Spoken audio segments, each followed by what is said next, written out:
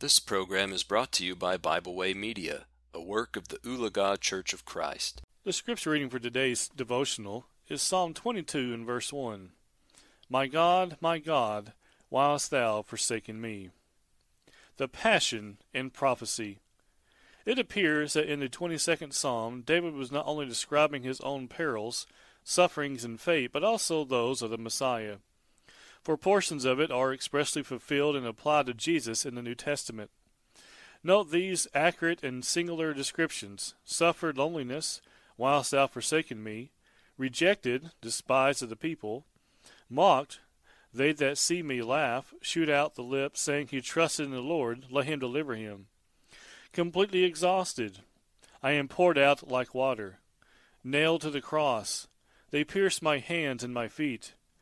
Made a gazing stock, they look and stare upon me. Gambled for his clothes, they part my garments among them, and cast lots upon my vesture. Surely the fulfillment of these plain predictions in Jesus add credibility to David's inspiration and to Christ's divinity. Jesus was no fraud. He was real, no fake. He was actual. Even secular history supports the biblical record.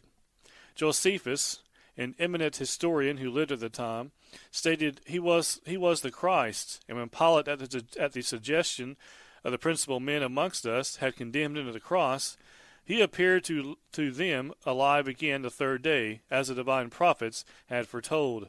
Book 18, chapter 3. Though infidels continue to mock, yet they cannot date a letter without acknowledging Christ's birth, A.D., in the year of our Lord. Let's keep the emphasis on R. Make him our Lord. Thank you for listening. We hope you enjoyed this program.